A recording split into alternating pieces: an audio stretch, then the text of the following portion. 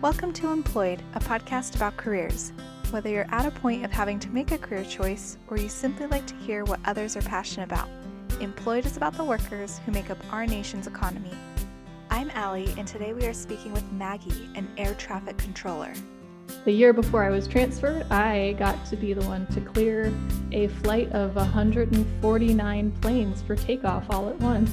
It's quite a sight to see them all get lined up on one runway and then take off 2 or 3 at a time. Well, thank you so much, Maggie, for joining me today and coming on here to talk about what you do. Can you introduce yourself? Yeah, absolutely. I'm Maggie Passmore. I'm an air traffic controller in the Memphis, Tennessee area, and I'll probably just throw this out for legal purposes that any opinions and views expressed are my own and have no bearing upon the Federal Aviation Administration.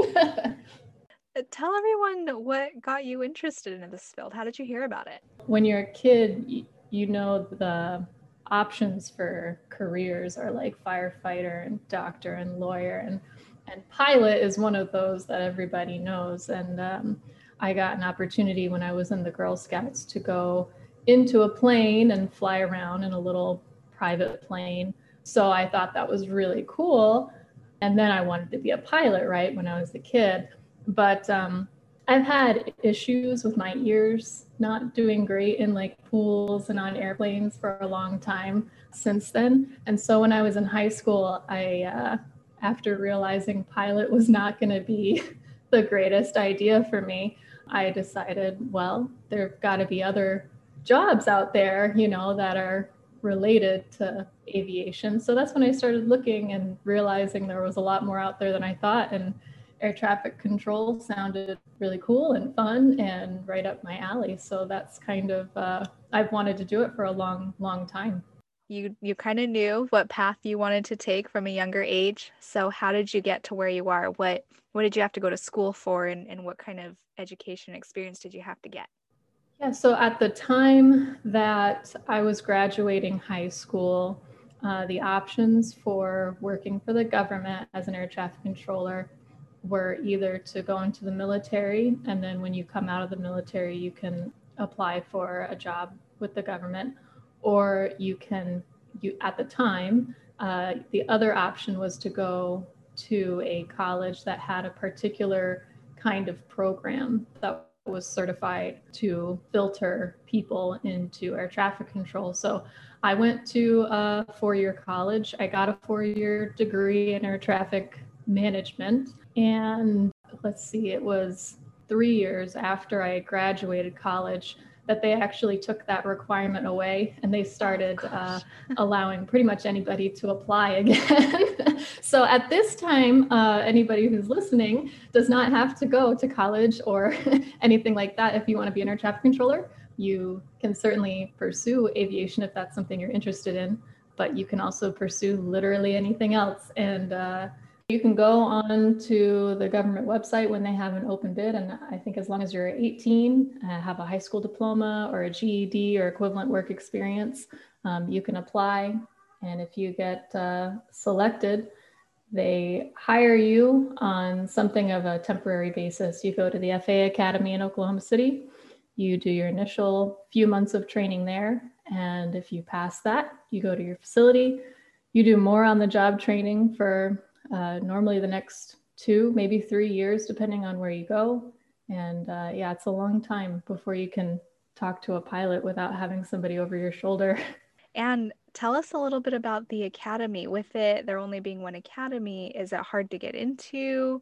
What does it look like actually being in the academy? Yeah, so the classes are relatively small just because there's only so many computer simulators at a time. And there's only so many instructors that are there. You're getting one-on-one instruction anytime you're doing a simulation. Well, the classes that I'm familiar with had like 18 people was the maximum.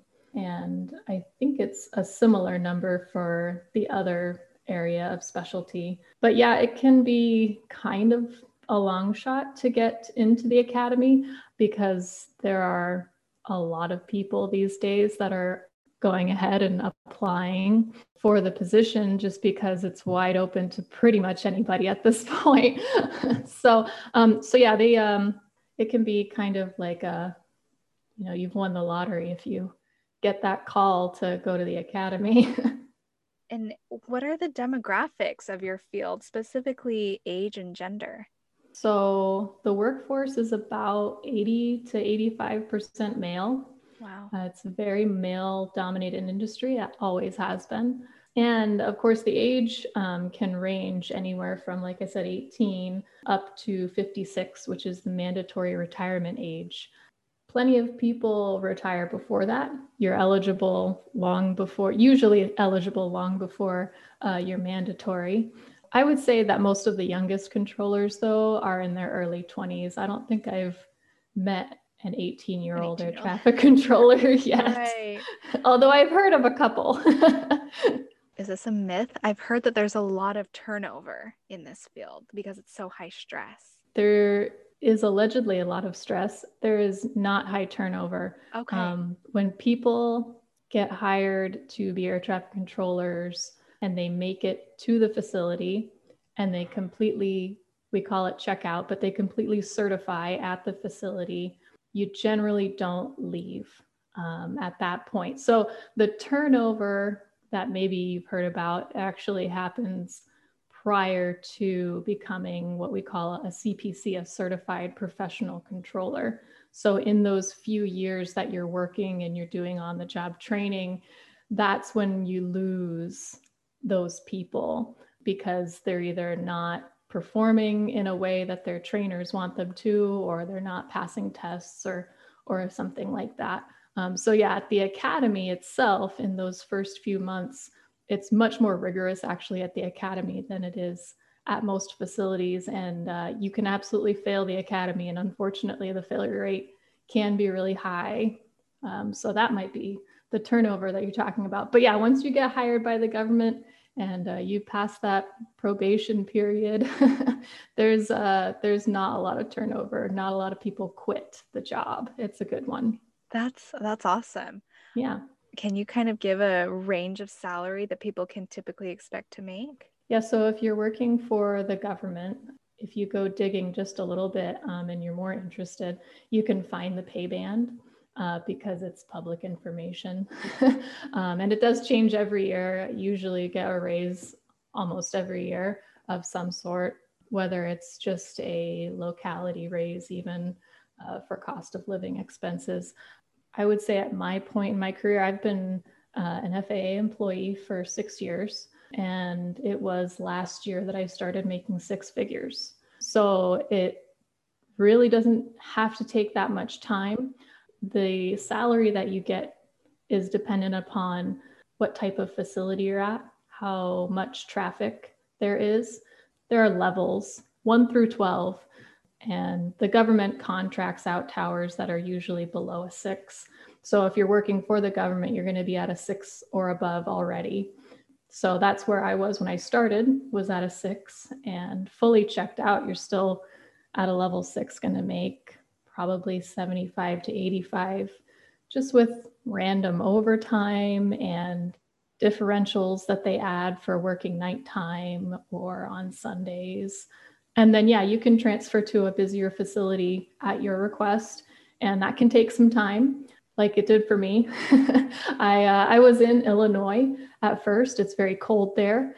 I didn't have much choice about being there, but when I got the chance, I applied to go to a warmer locale. That's what I'm doing in Memphis, Tennessee, and also to a higher level facility. And when I got transferred, that's when I got the big raise.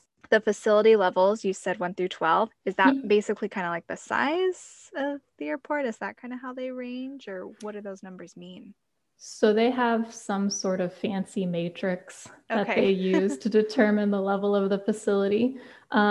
It's based off of mostly the number of aircraft that are flying through the airspace and the complexity of the type of traffic you're getting. So if you're getting, say, 100 airplanes, but they're all spaced out and they're all going one direction, that would be a lot of aircraft depending on the size, but not a lot of complexity. So that gives you an example of volume versus complexity in air traffic. So if you think about the New York City area, it's infamous for being the most difficult type of controlling because they have so many busy airports in a very, very small area. So everything is like a ballet up there. And if you have one person who ends up not landing and has to go around, it's a really big deal. And it takes a lot of extra skill to resolve something like that compared to a lot of other facilities where it's not that bad. Right. But there are definitely plenty of level 12 facilities and a lot of opportunity to test yourself if that's what you want to do. Thank you for painting a good picture on that.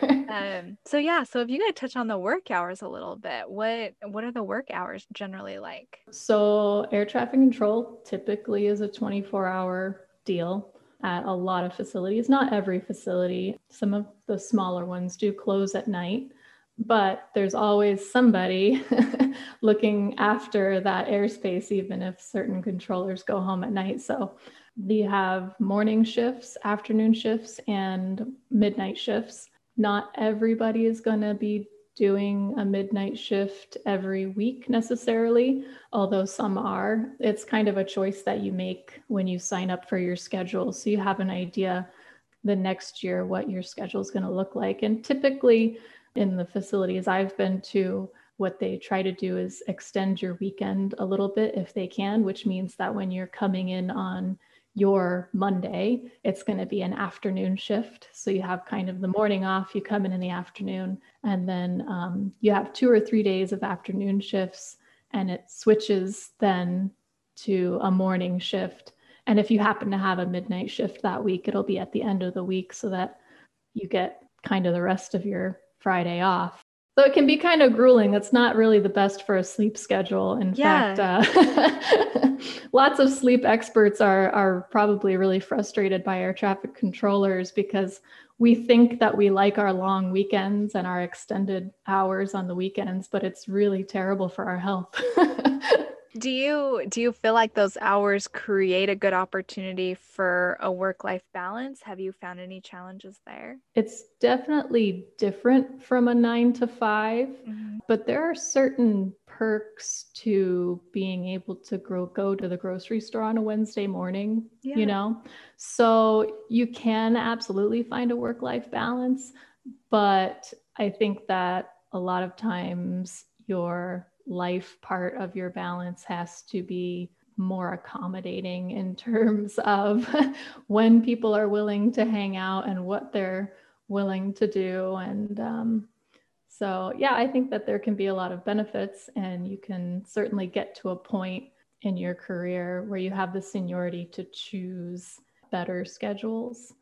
How many hours do you think you typically work a week? So there's some pretty strict restrictions for controllers about how much we're allowed to work. Typically, a controller will work a regular 40-hour week. At understaffed facilities, it's common to have an entire shift of overtime. So you're working 6 days a week instead. At particularly high-strung and understaffed facilities, they might be working 60 hours a week, but that's the absolute maximum. You can't go above that. So, can you walk me through an average day from the time you arrive to work to the time that you leave? So prior to COVID, since I'm still in like the very initial stages of training at my new facility, my day is pretty boring because I just report to the training department rather than the control room. But once you do start on the job training or just as a regular controller, you start with a weather briefing every day, and then you take a trip to control room to see if anybody needs a break. You know, that's how your morning starts. You get the information you need and you sit down, you start working usually. If you're taking over for somebody each time during the day, you have to review what we call status information areas, and that'll have information about runways in use, any equipment that isn't working, active military areas, spacing instructions to major airports, things like that. And then the controller who's already working gives you a rundown about what the current aircraft are doing. And then you plug in, they unplug, and it's a seamless transition there. You usually don't work any longer than about 2 hours sitting there talking before you get a break. Then you just repeat. After your break is over, you come back and you do the same thing all over again, see if anything's changed, see if anybody needs a break. And if you're training, there's somebody sitting right next to you the whole time, listening to everything you're saying and watching everything you're doing. If you are training, they'll do a debrief at the end of the shift where you go over your strengths and your weaknesses and write up a report. And that's part of what keeps track of your progress during training. Can you give sort of a basic job description of what the air traffic controller is trying to accomplish, what their job actually does for the pilots? So what they drill into us when we start this job is that your number one priority is the separation of aircraft. Your number two priority, but also just as important, is to do that as efficiently as possible. So, it might be easier to just keep everybody on the ground. That keeps everyone separated, but at some point you have to let them go. So as an air traffic controller, you're trying to find a balance between, and especially individually as an air traffic controller, you're trying to find that balance of how much can I handle safely. And as soon as you hit your limit, hopefully 5 minutes before that, you asked for help. And I mean, you said when I said it's a high stress job, you said allegedly. Do you feel like you're not really feeling a lot of stress during that time? You said it's a lot of muscle memory. I don't know. What are you generally feeling during those shifts? There's a lot more time when I'm not stressed than when I am. What usually happens, I think, when people think of it as a stressful job is they've seen a movie where it's really, really busy. And there are some places where it's really, really busy from the time you walk in to the time you walk out. And there are certain days at every facility where it's going to be like that. Even when I was working at a much lower level facility, my first facility in Rockford, if we had, say, a day where there was a lot of weather and that weather happened to end in our airspace, well, you're going to have a lot of aircraft now that are going through your airspace that normally wouldn't. And so it might be busy from the time you walk in till the time you go home. And that's unusual. And then it goes back the next day to being absolutely nothing. But yeah, I'd say for the most part, on a typical day, you're going to have mostly not a lot of stress and bursts of all of a sudden there's a lot more going on. And so it's kind of, you have to be ready for those 0 to 60 moments. Yeah, definitely. So can you kind of share maybe a really good experience? Is there a memory that stands out that just lets you know that you really were in the right job and that this is exactly what you wanted to do? I think that probably, and maybe almost any controller would agree with me, that like finally getting like fully certified and not having somebody standing behind you all the time is like a really validating moment in your career. Until you get to that point, you never really know if you're gonna make it. You're never really sure because you haven't gotten there yet. So that's something that kind of helps you know, like, yeah, I can do this, and now I will do it.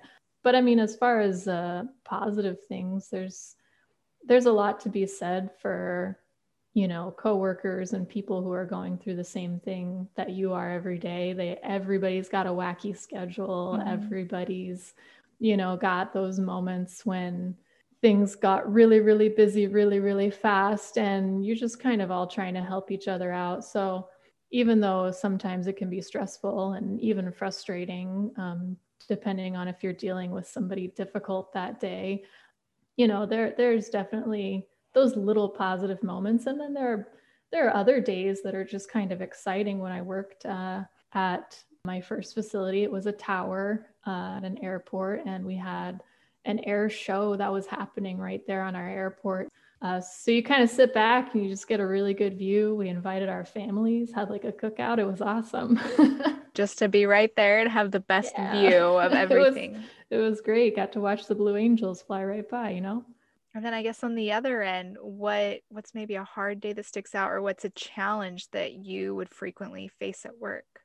So that's an interesting question. I think anybody listening could probably come up with like their own horror story version of what a bad day would be like for an air traffic controller. And like, that's valid. Whatever horrible thing you can think of, yes, you're right. That's a bad day. And so I'm not going to recount in detail like my worst day, but it is really hard to see a plane go down. I think most controllers try to tune out that idea that there are like all these people on the planes. But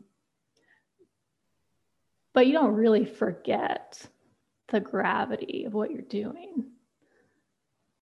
Other than that, just troubleshooting technology, especially technology that breaks a lot and is really old. And, working with people who are by definition control freaks, it's a very interesting environment for sure. Is there maybe a really weird or just very unexpected experience, something that's happened like that? I think something that your everyday person wouldn't expect, and maybe even a lot of controllers haven't thought about is, so my first facility is a place called Rockford Tower in Northern Illinois. Every year there's this huge air show in Wisconsin, about 2 hours north of there by car. It's called Oshkosh. Tons of pilots who fly, the smaller aircraft.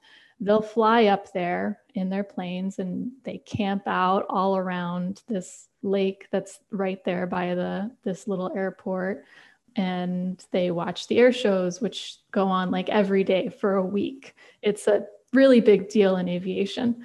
Now, Rockford Airport is something of like a staging area for this big group of pilots who all fly the same type of little aircraft. It's called a Bonanza, and they call it the Bonanza fly-in. And so we have hundreds of these little Bonanzas flying in over the course of a couple of days.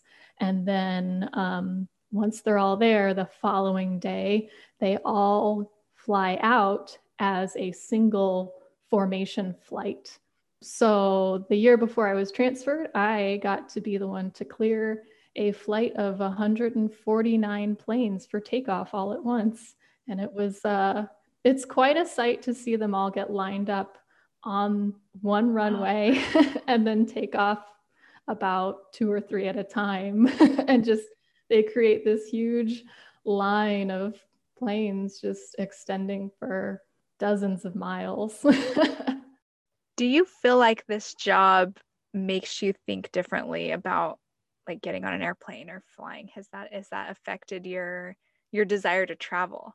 It hasn't necessarily affected my desire to travel. It's affected my desire to go skydiving. I have no interest in skydiving after having worked skydiving planes. So, if anybody was on the fence about that one, it's not my favorite type of aircraft to talk to.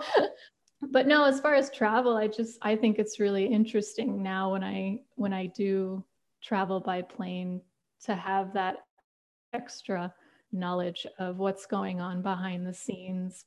Really, most people, even if they realize that there are air traffic controllers, they think that they're all working in a tower. When you explain that, like, no, the tower people are only working the planes that are landing and taking off, and there's a bunch of people, in dark rooms that are controlling everything else in between, they kind of go, oh, I guess that makes sense. But it's something that you just don't think about. So it's kind of cool to know. And I've gotten the chance as a controller to be able to fly in the cockpit and see what that side of things are like. And of course, there's a lot more going on up there than the typical traveler realizes as well. So it's really cool to have those extra little pieces of the puzzle. And, it makes me better at my job to know what they're doing as well. And after I talked to the pilot, I mentioned this as well, just so many moving parts. It's incredible that for the most part, feels pretty seamless for travelers. It's one of the things that I think that in the aviation industry in the United States, we're always like really, really proud that we have the busiest airspace in the entire world. And it is also the safest airspace in the entire world. Why do you think that is? What do you think contributes to that? I think that a lot of it has to do, probably partially with technology, even though I mentioned earlier that a lot of it, is old and it does fail sometimes, but we have redundancies set up in case something does fail. There's a big emphasis on teamwork. If somebody's struggling or having a hard time, you don't think about why they're struggling or if they set themselves up for that. You just go and you fix the problem, whatever it is.